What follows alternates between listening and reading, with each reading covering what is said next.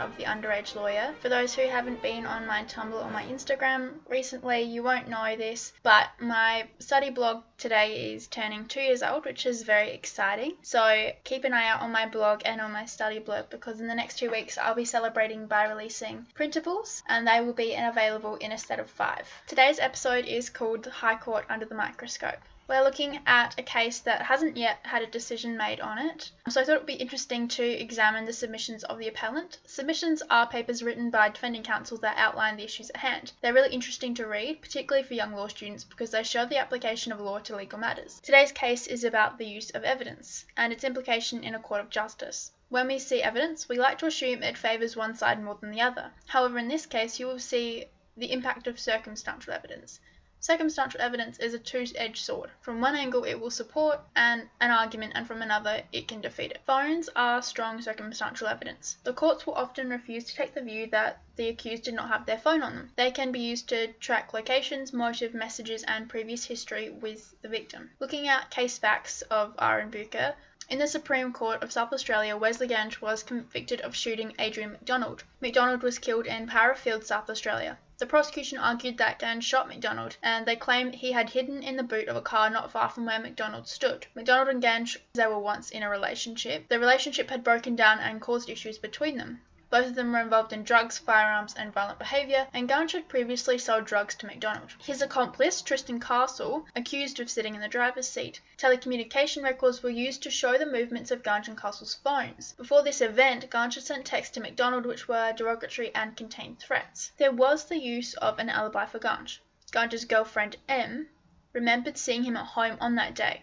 However, disputes arose about the veracity of her evidence. She suffered from psychosis, false beliefs, auditory hallucinations, detachment from reality, paranoia, and impaired reasoning. This finding was appealed to the Court of Criminal Appeal. The appeal was on the basis that the judge had failed to direct the jury properly about the evidence of Gange's involvement. The evidence was highly circumstantial. It was brought to light that Gange and M had used multiple phones interchangeably. It is hard to discern who made the text and who had which phone. It became more impractical when both Gange and M admitted that because of drug use, they often didn't remember where they were or what they'd done. This made corroboration of the circumstantial evidence even more difficult. When the judge failed to show the holes properly in the evidence, the jury gave the circumstantial evidence too much weight, while the judge should have directed them to give it little weight. The failure to do so made the conviction unjust and inevitable. In summary, the court believed beyond reasonable doubt that the appellant had shot the deceased, but they based this belief on the telephone records, motive evidence, proven planning, and a confrontation through text recorded on the phone of the accomplice, Castle, and Gange. There were documents placing Gange in a different location at the time of the shooting. There were also tracked movements through his phone that placed him at the crime scene. However, expert evidence pointed out that phones are not a confirmation of identity. It could never be completely confirmed who was on the other end of the phone. However, the courts decided to overlook this and claim the evidence was an important part of proof. They were allowed to be considered equally by the jury. The appeal to the High Court. The case went to the High Court for 2 reasons. The first was that the criminal appeal erred in holding that the learned trial judge correctly admitted evidence of the appellant's past possession of firearms. I'm not going to go into that today, I'm just going to focus on the text, but that was one of the reasons why they went to the High Court. The second issue was that the Court of Criminal Appeal failed to recognise that the learned trial judge misdirected the jury about the weight to be given to each piece of evidence. You have to give specific legal reasons for going to the High Court. You can't just decide that you don't want to accept the verdict. The Court of Appeal has the right to refuse you leave to go to the High Court, so that's why there's specific legal reasons for them to be accepted into the High Court. So why shouldn't we believe this evidence?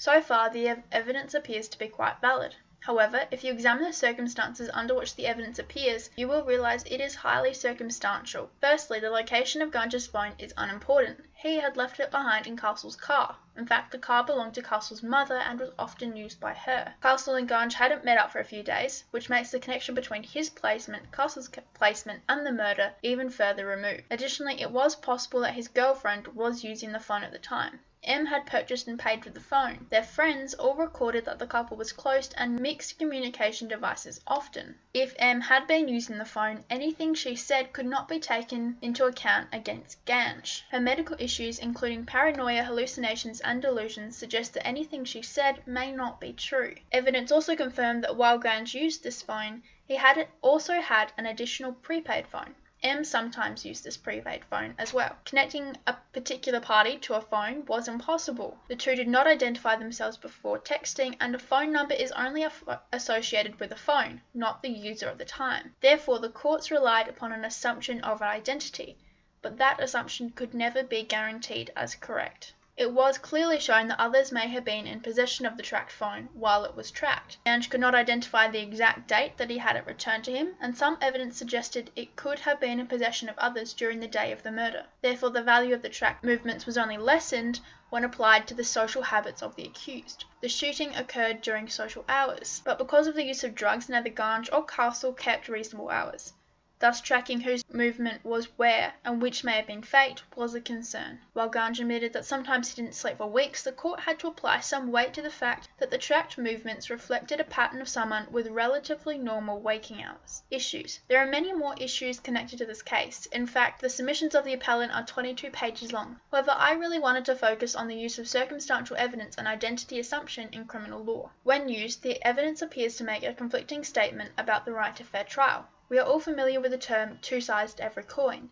Therefore, committing someone on a circumstantial case alone appears unfair. The Bucca case has not yet come to trial, but it will be interesting to see the High Court's remarks upon the extreme reliance on identity assumption. New technologies have increased the ability for police to track charged individuals. However, it also leads to confusion and misunderstanding. Phone numbers are not identity codes. Yet it appears the court has begun to treat them as such, even in matters as serious as murder. It would be interesting to remove the evidence of Ganj's phone and rerun the trial. My prediction is that without the critical assumption that a phone indicates the identity of a person, a conviction could not occur. I look forward to hearing your thoughts on this issue. Thanks for listening to The Underage Lawyer, and I hope that you keep an eye out for my printables package that will be available for the celebration of my 2 years running a study blog and almost 3 years for this blog. Thanks for listening.